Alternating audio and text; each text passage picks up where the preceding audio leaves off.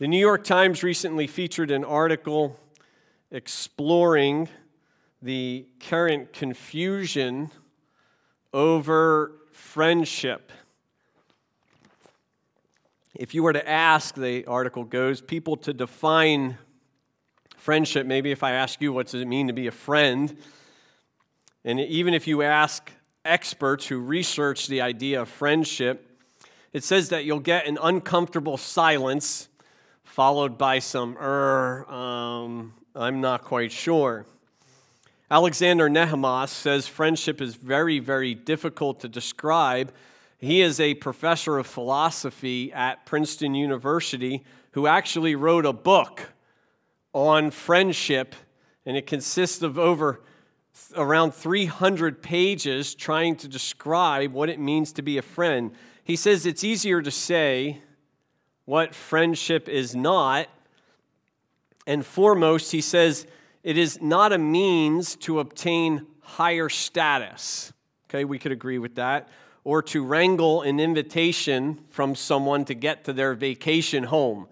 That would be a perk of friendship, but not the main reason. Or to simply escape your own boredom. So your friends, right, generally are just not there to amuse you, even though they might. He says friendship should be appreciated for its own sake. Ronald Sharp, a professor who teaches a course on the literature of friendship, adds this: it's not about what someone can do for you. We would agree with that, right? And he says people are so eager to maximize the efficiency of relationships that they have lost touch with what it means to be a friend. So maybe I'll ask you, what do you think it means to be a friend? I'm sure we all have ideas about that. And it's hard in our culture, especially with regards to the language of friendship, right? Because we have a lot of Facebook friends, right? And we're going to talk about that. They're not all really our friends, are they? Yeah, I think about when I walk in the mall, and you're walking in the mall, and you're walking past those kiosks, right? And there's those guys out there, and I always tell my daughter, if I'm walking with my daughter, avert your eyes. Don't look those guys square in the eyes, because you're going to end up in some sort of salt hand bath in a matter of seconds. You're not even going to know how it happened. But the way they talk to me, you know what they say to me? Hey, pal. Hey, buddy. Oh, we're friends? I didn't know that. Well, before you ask me, hey, can I borrow $5? How about your car? Before I go into this salt hand bath, maybe you can do me a little favor since we're chums and all, right? But you have that language of friendship, and that's, I don't know that guy from Adam. You're not my friend. You're not my pal. You're not my buddy. I think one of the first things that we want to see in this passage today is that the Christian community, the community of Jesus Christ, should provide a living definition to the world of what it means to be a good friend. We should set the definition, and that definition is going to come from our passage today. We should set the definition of what friendship looks like with each other and what friendship with Jesus Christ looks like, as we're going to see in the next few verses. Within this passage, we're going to look at two calls within this idea of friendship. So the first call is what we are called to. The second call is what we are called when or because. So the first call, we are called to love our friends sacrificially. We are called to love our friends sacrificially. Verses 12 through 13 in John chapter 15, this is what he says. This is my commandment, that you love one another just as I have loved you. Greater love has no one than this, that one lay down his life for his friends. Jesus here is talking about love among friends, and I want you to look around the room. These are your friends. The Christian community is called to love each other, to love our friends, and to love each other sacrificially willing to give our physical lives for one another. That is the standard of love that Jesus Christ calls all of his disciples. And we're going to keep it right here at Galilee today. We're called to love all those Christians out there, absolutely. But those people are easy to love. Why? Because they're not with us every single Sunday. So these people, this is where it gets very difficult, isn't it? Doesn't it? And he's calling us to be willing to do what? To die for each other. That is the standard. That's the bar. However, we always like to do what? We like to lower the bar, don't we?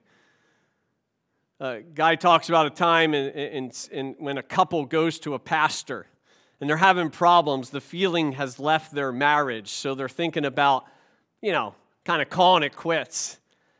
And they want the pastor to give the blessing on that, right? And they want to say, yeah, well, if your feelings left, your feelings all gone, right? Just forget about it.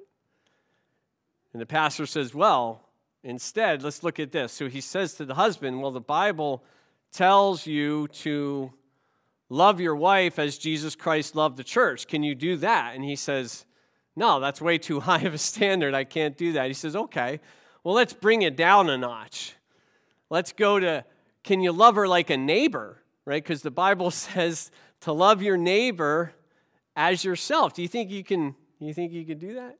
No, that's way too high. I can't do that. He says, okay, well, let's start here. He says to love your enemies. Can you love your enemies? And what does the guy generally want to do?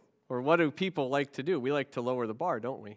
We want to lower the bar when it comes to discipleship so that everyone can hop over it and everyone can feel awesome about themselves. Jesus doesn't do that. And in the Christian culture that we find ourselves in with regards to discipleship does just this. We don't like commands. This is his command. When he said, if you want to abide in my love, you need to obey my commands, just what we said last week. This is one of his commands. And his command is to love one another sacrificially, meaning the willingness to lay down your physical life for those people sitting next to you. This is the standard. And what happens within Christianity is we look at that and we make all these excuses as to why we can't do that. And we bury the bar. Jesus sets it up here.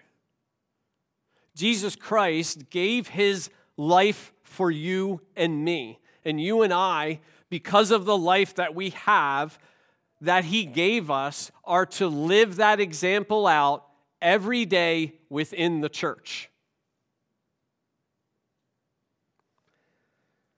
They have not seen the limits of Jesus' love for them. And now Jesus has established a relationship with them. Yes, Jesus is going to die for his enemies, but he's established this relationship with his disciples. And he's dying for his friends. And they are going to see in brutal, horrific fashion what it means to love a friend. Because he's going to go to the cross for them. Do you think what he says is going to come to their minds? Greater love has no one than this. And not only this, but Jesus has sacrificed for them up to this point, hasn't he? How has Jesus sacrificed for them? Jesus left the comforts of his home. The second person of the Trinity, the Son of God, left heaven. And he's entered into their world. He's entered into their pain. He's entered into their sorrow. He's entered into their grief. Isn't that what a good friend does? He doesn't stand from a distance and say, God bless you, I'll be praying for you. He gets right involved with them. And that's exactly what you and I are to do.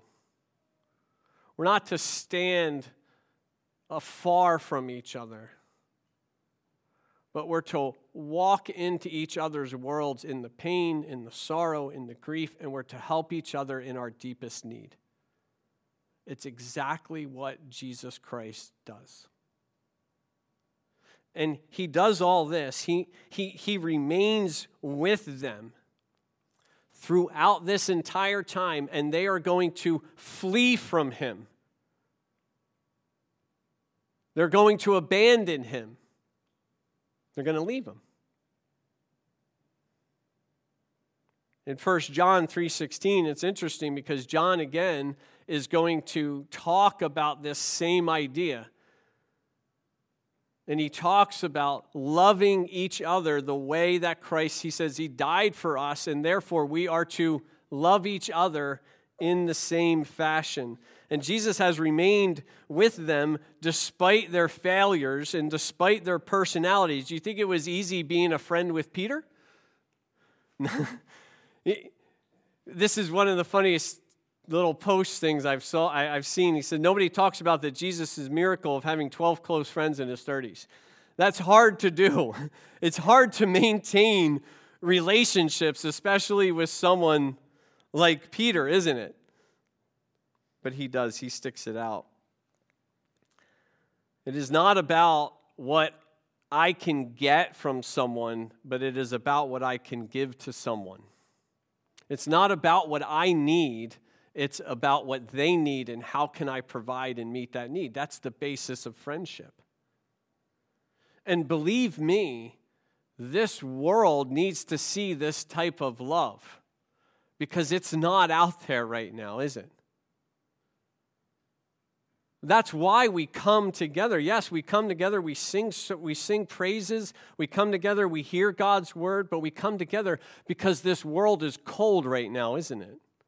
And we need each other. We need to love each other in this fashion so this world can come in and look at us and be like, you guys really know what it means to be a good friend. You guys know what love is all about. I was walking the other day and I was going to Azul, the Mexican place right here in Gorham. Has anyone been to that?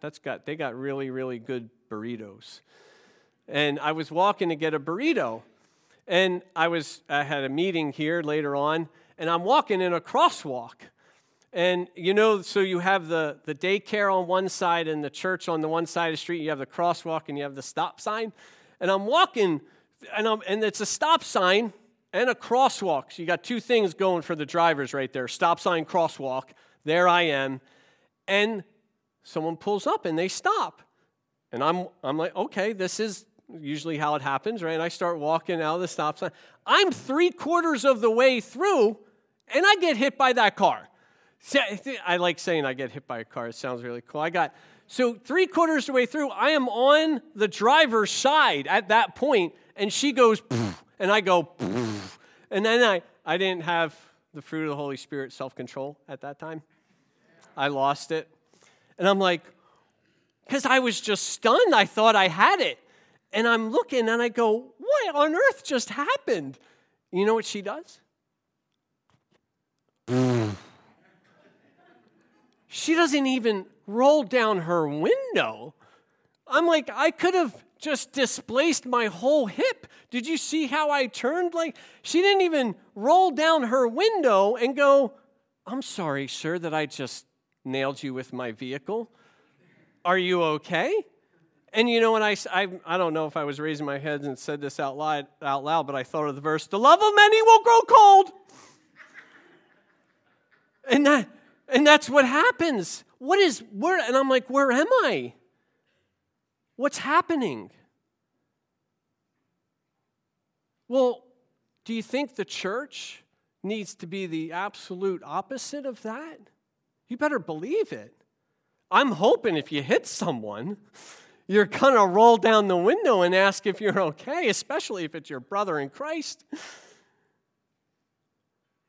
But Jesus wants us to be him to each other so the world can look at us and say, wow, they're disciples of Jesus Christ because they're loving each other the same way or to the same extent that he has loved them. That is a radical love It's a supernatural love, and it's a love that this world needs to see. This is what friendship within the Church of Jesus Christ looks like. And folks, if that's the standard, if the bar is death, because that's it, and if you don't have that in your mind, right? If I don't have that in my mind, we need to get it there. That's what he calls us to. We need to be willing to physically sacrifice our lives for each other.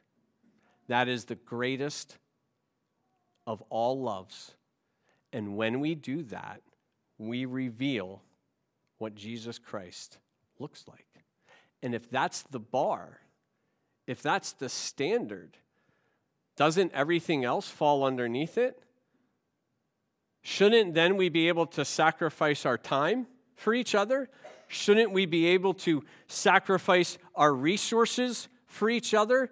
Shouldn't we be able to meet the physical and emotional and spiritual needs of each other even at our own expense?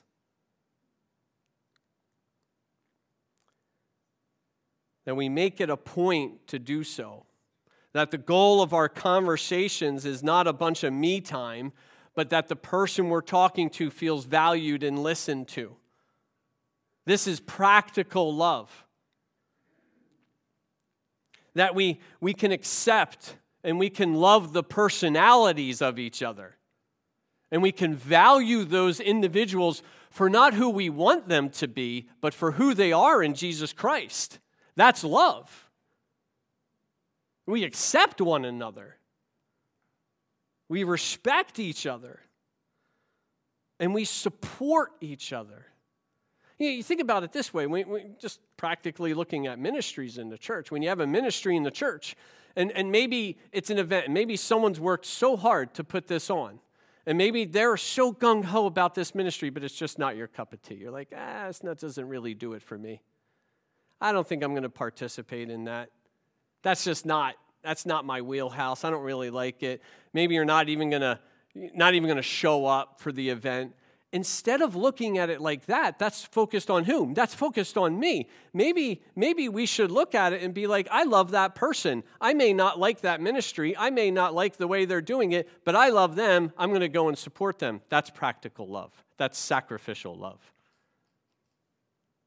It focuses not on ourselves. It focuses on each other, and it sacrifices something for the other person.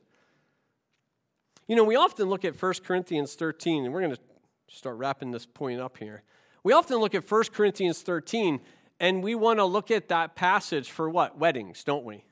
We want to take that passage, and please, if you've ever used that passage in your marriage, right, that's okay. That's fine. We can use that passage because you need to have that kind of love. I hope we're all loving our husbands and wives in that way. But guess what? That's not Paul's target.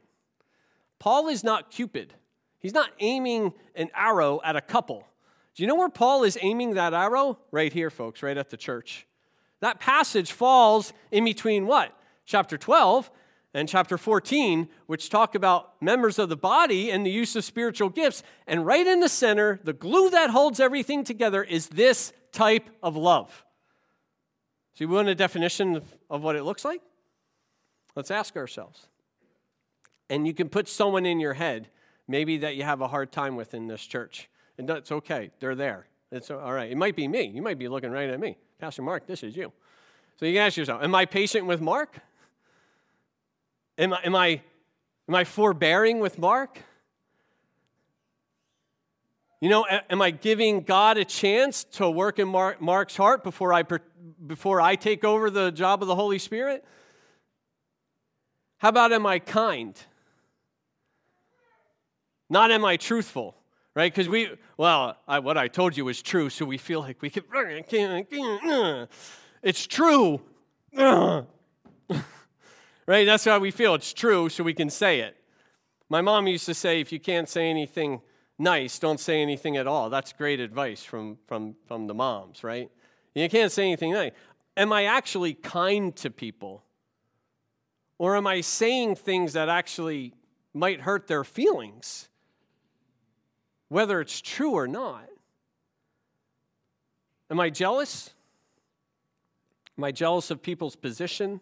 Am I jealous of what they have? Am I jealous of their relationship? Am I arrogant? If I look around, do I think I'm better than people? Do I think I'm more spiritual? Do I think I'm a perfect spiritual specimen and everyone needs to look like me in the church? Am I self-righteous? Do I dishonor others? Do I gossip about them? I talk about them behind their backs. You see Pastor Mark's sweater? Type of pastor does that, who wears narwhals. Am I dishonoring people? Am I throwing out their dirty laundry for everyone to see? Am I self-seeking? Am I in it for me? Am I coming here for me, primarily? And am I willing to run over everyone? Am I easily offended? There's a good one, huh?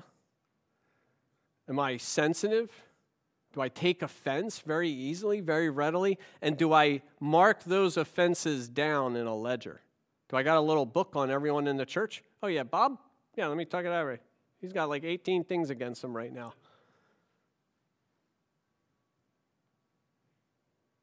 This is practical love. It's the love that we're called to in the church, and the only competition needs to be outdoing one another to honor each other. That's what he calls us to. Self-denying, sacrificial love. Earl C. Weiler tells a story of two men who grew up as best friends, though Jim was a little older than Philip and often assumed the role of a leader. They did everything together. They were best friends. They even went to high school and college together. After college, they decided to both join the Marines. By a unique series of circumstances, they were sent to Germany together, where they fought side by side in one of the history's ugliest wars. One sweltering day during a fierce battle amid heavy gunfire, bombing, and close quarters combat, they were given the command to retreat. As the men were running back, Jim noticed that Philip had not returned with the others, and panic gripped his heart. Jim knew if Philip was not back in another minute or two, he wouldn't make it. Jim begged his commanding officer to let him go after his friend, but the officer forbade the request, saying it would be absolute suicide. Risking his own life, Jim disobeyed, went after Philip, his heart pounding. He ran into the gunfire, calling out for Philip. A short time later, his platoon saw him hobbling across the field, carrying a limp body in his arms. Jim's commanding officer upbraided him, shouting that it was absolutely foolish. It was a waste of time and an outrageous risk. Your friend is dead, he added, and there was nothing you can do. Jim replied, "No, sir, you're wrong. I got there just in time." Before he died, his last words were, "I knew you would come." I knew you would come. Let me ask you something. Is that what type of friend we are? Go into the line of fire? Risk our own lives? And are we the type of friend that someone knows that we're going to be there when they need us the most? That's the type of friend that Jesus calls us to. And when we do, we're called Jesus' friends. This is the second calling. We're called Jesus' friends when we do. When we follow the commandment to lay down our lives for each other. Jesus welcomes that type of friendship. Verses 14 through 15, listen to what Jesus says here. You are my friends if you do what I command you. No longer do I call you slaves, for the slave does not know what his master is doing. I've called you friends, for all the things that I have heard from my Father, I have made known to you. We talked about this idea of Facebook friendship. So the question is posed, are your friends on Facebook actually your friends? According to an appeals court in Florida, legally, Facebook friends aren't necessarily your friends. So everyone's off the hook there. The court dove into this question because of a judge who may have been required to recuse herself from a case because there was an attorney involved in the case that was friends with the judge on Facebook. However, the court ruled that the recusal was not necessary because Facebook data mining and algorithms lead people to accept friend requests from people they hardly know or just acquainted with. Maybe. How many people have friends like that on Facebook? Here you go, right? I just got a friend request pretty recently and I have no idea who this individual is. I feel bad to delete the request, but I don't know. I don't know who you are, right? And so Jesus is sending out what? A friend request. But here's the question. Let me ask you something. If a court were to judge your friendship with Jesus Christ based on what Jesus Christ has just said, will they find you guilty of being a true friend of Jesus Christ? Because that's what Jesus is talking about here. Now, I'm going to let you know, if you were to go and look into a commentary on this passage, they do not think this verse is conditional. They don't think it's conditional. And I had to really think long and hard about this because if I were to agree with them, I would have disagreed with Pastor Dave. And I don't think I've ever disagreed with Pastor Dave in my life. And I saw him this week and I said, look, Dave, you're going against the grain on this. Everybody goes to the opposite direction. They don't think that this verse is conditional, but I decided to stay and agree with Pastor Dave because of three things. Let me point out, and I just want to cover this just so, because you're going to see differences here, that friendship is already established.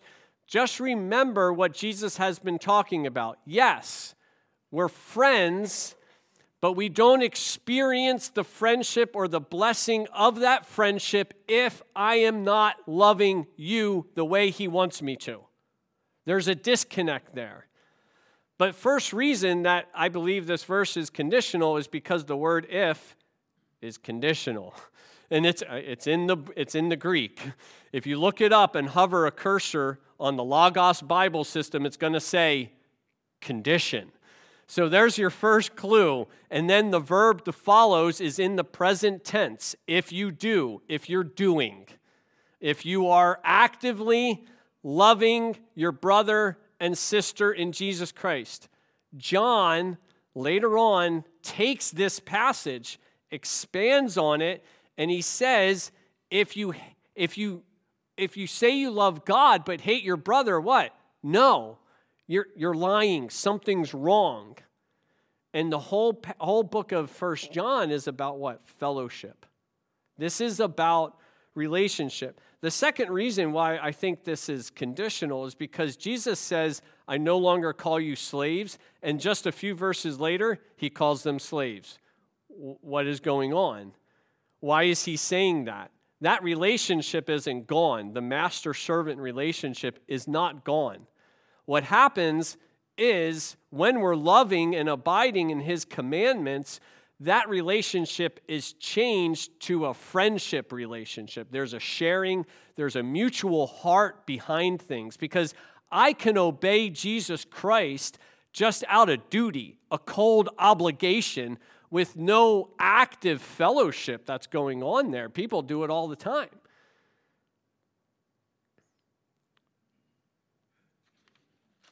And also, another reason is that this really goes back to what Jesus was saying in John 14:21, where he says, if you're close to me, I am sharing things with you. Where obedience means deeper fellowship and it means more self-disclosure. First, Jesus does consider it's an invitation to friendship, but just like we can reject his love by disobedience, you and I can reject his friendship. By what? Not loving his friends. And that's the gist of what Jesus is saying here. So you imagine this, right? I'm going to be your friend. We're going to be friends. And then you introduce me. We're friends, right, Ian? We're friends. Okay. You introduce me to your friends, right? And then, so I'm introduced to your friends. The next day, I go and beat up all your friends. I pummel them, and then I go to you, and I'm like, hey, you want to hang out? And you're like, you just beat up my friend. Well, it doesn't matter, because we're friends, right? And then I want to hang out with you, but I'm beating up your friends. Are you going to still want to hang out with me in the same sense that you did before? No. I hope not, because then we got to talk. There's other problems going on there. But that's what we want to do. We want to be friends with Jesus. We want to share in this fellowship with Jesus Christ, but we go beat up his friends. And we're like, hi. And we're like that lady who we talked about last week. We want to have our quiet time early in the morning and fellowship, but then the rest of the day, we're just going to walk in disobedience. It can't happen. There's no earthly relationship that works like that. Why would a heavenly one work like that? So, and I love this quote of what Pastor Dave says about this slave relationship. The obedience of affection arises out of self-disclosure. The obedience of affection arises out of self-disclosure. So Jesus shares his heart with us. And what's his heart? His heart is to love each other. That's his heart. Jesus is saying to us personally, he's saying, Mark, I want to share in this friendship with you, and I want you to be a vessel of my love to your brothers and sisters in Christ. Do you think you could do that? And I say, yes, absolutely, Lord. I want to love them the same way you love them. I want to love them with your love. Why? Because I love him. If I love Jesus Christ, and if I want to be in a vibrant relationship with Jesus Christ, I need to love you. Why? Because he loves you.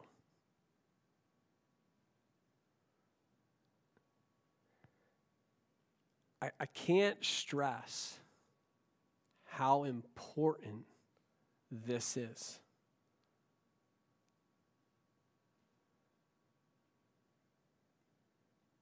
It is absolutely crucial for a healthy church. You want a healthy church? Do you want a church that's vibrant? You know, we talk about the unity and how next year we're focusing on fellowship. You want that to succeed? This is the answer. Because when we're loving each other in this fashion, that relationship with Jesus Christ is maintained, and it is vibrant, and it is nourished, and it becomes one big circle. I'm loving him, he's loving me, I'm loving you. We're one big happy family. Can you imagine if the church were to love in this fashion?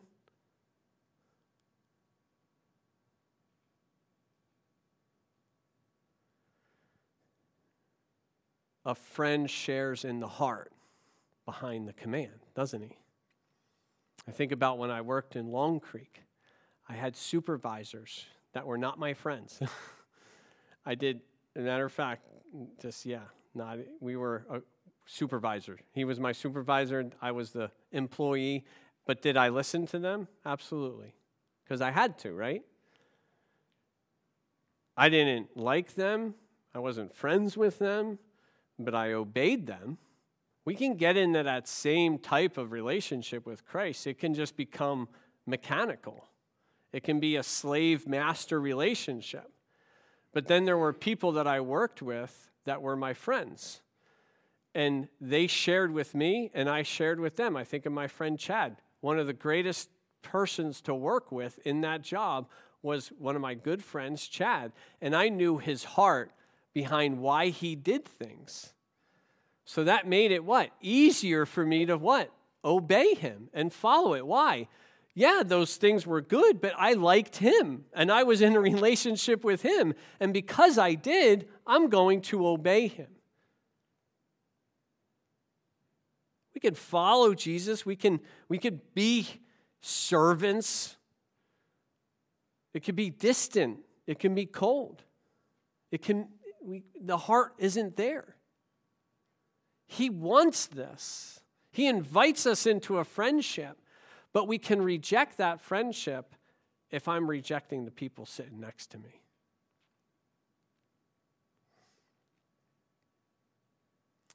We are not servants, we are friends when we obey out of love.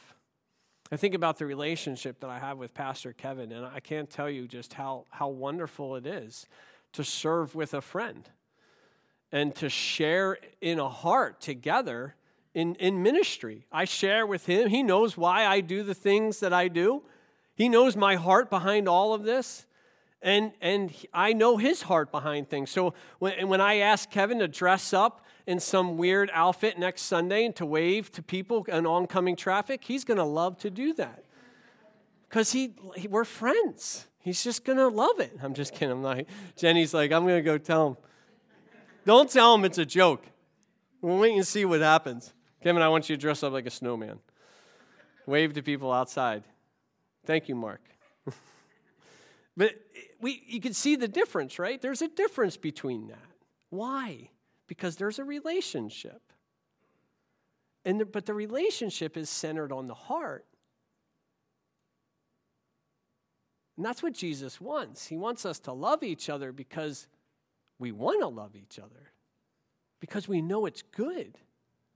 And because we want to express his love to the people he loves. And to do so in the same fashion. You know, I polled a few people in the office when I was doing this sermon. I just asked them, what does it mean to be friends with Jesus? They said all of these things. It means intimacy. It means relationship. It means sharing. And it means it goes both ways. And that's the key, isn't it? It goes both ways.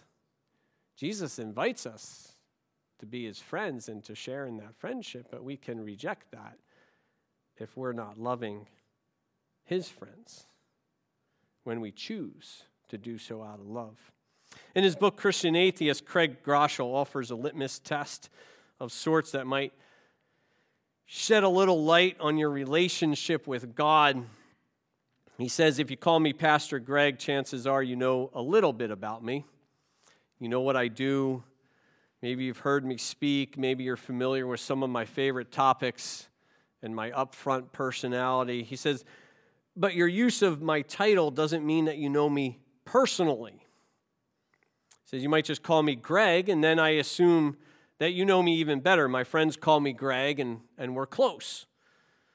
He goes, then there are those that possess exclusive rights to a few specialized, far more intimate forms of address.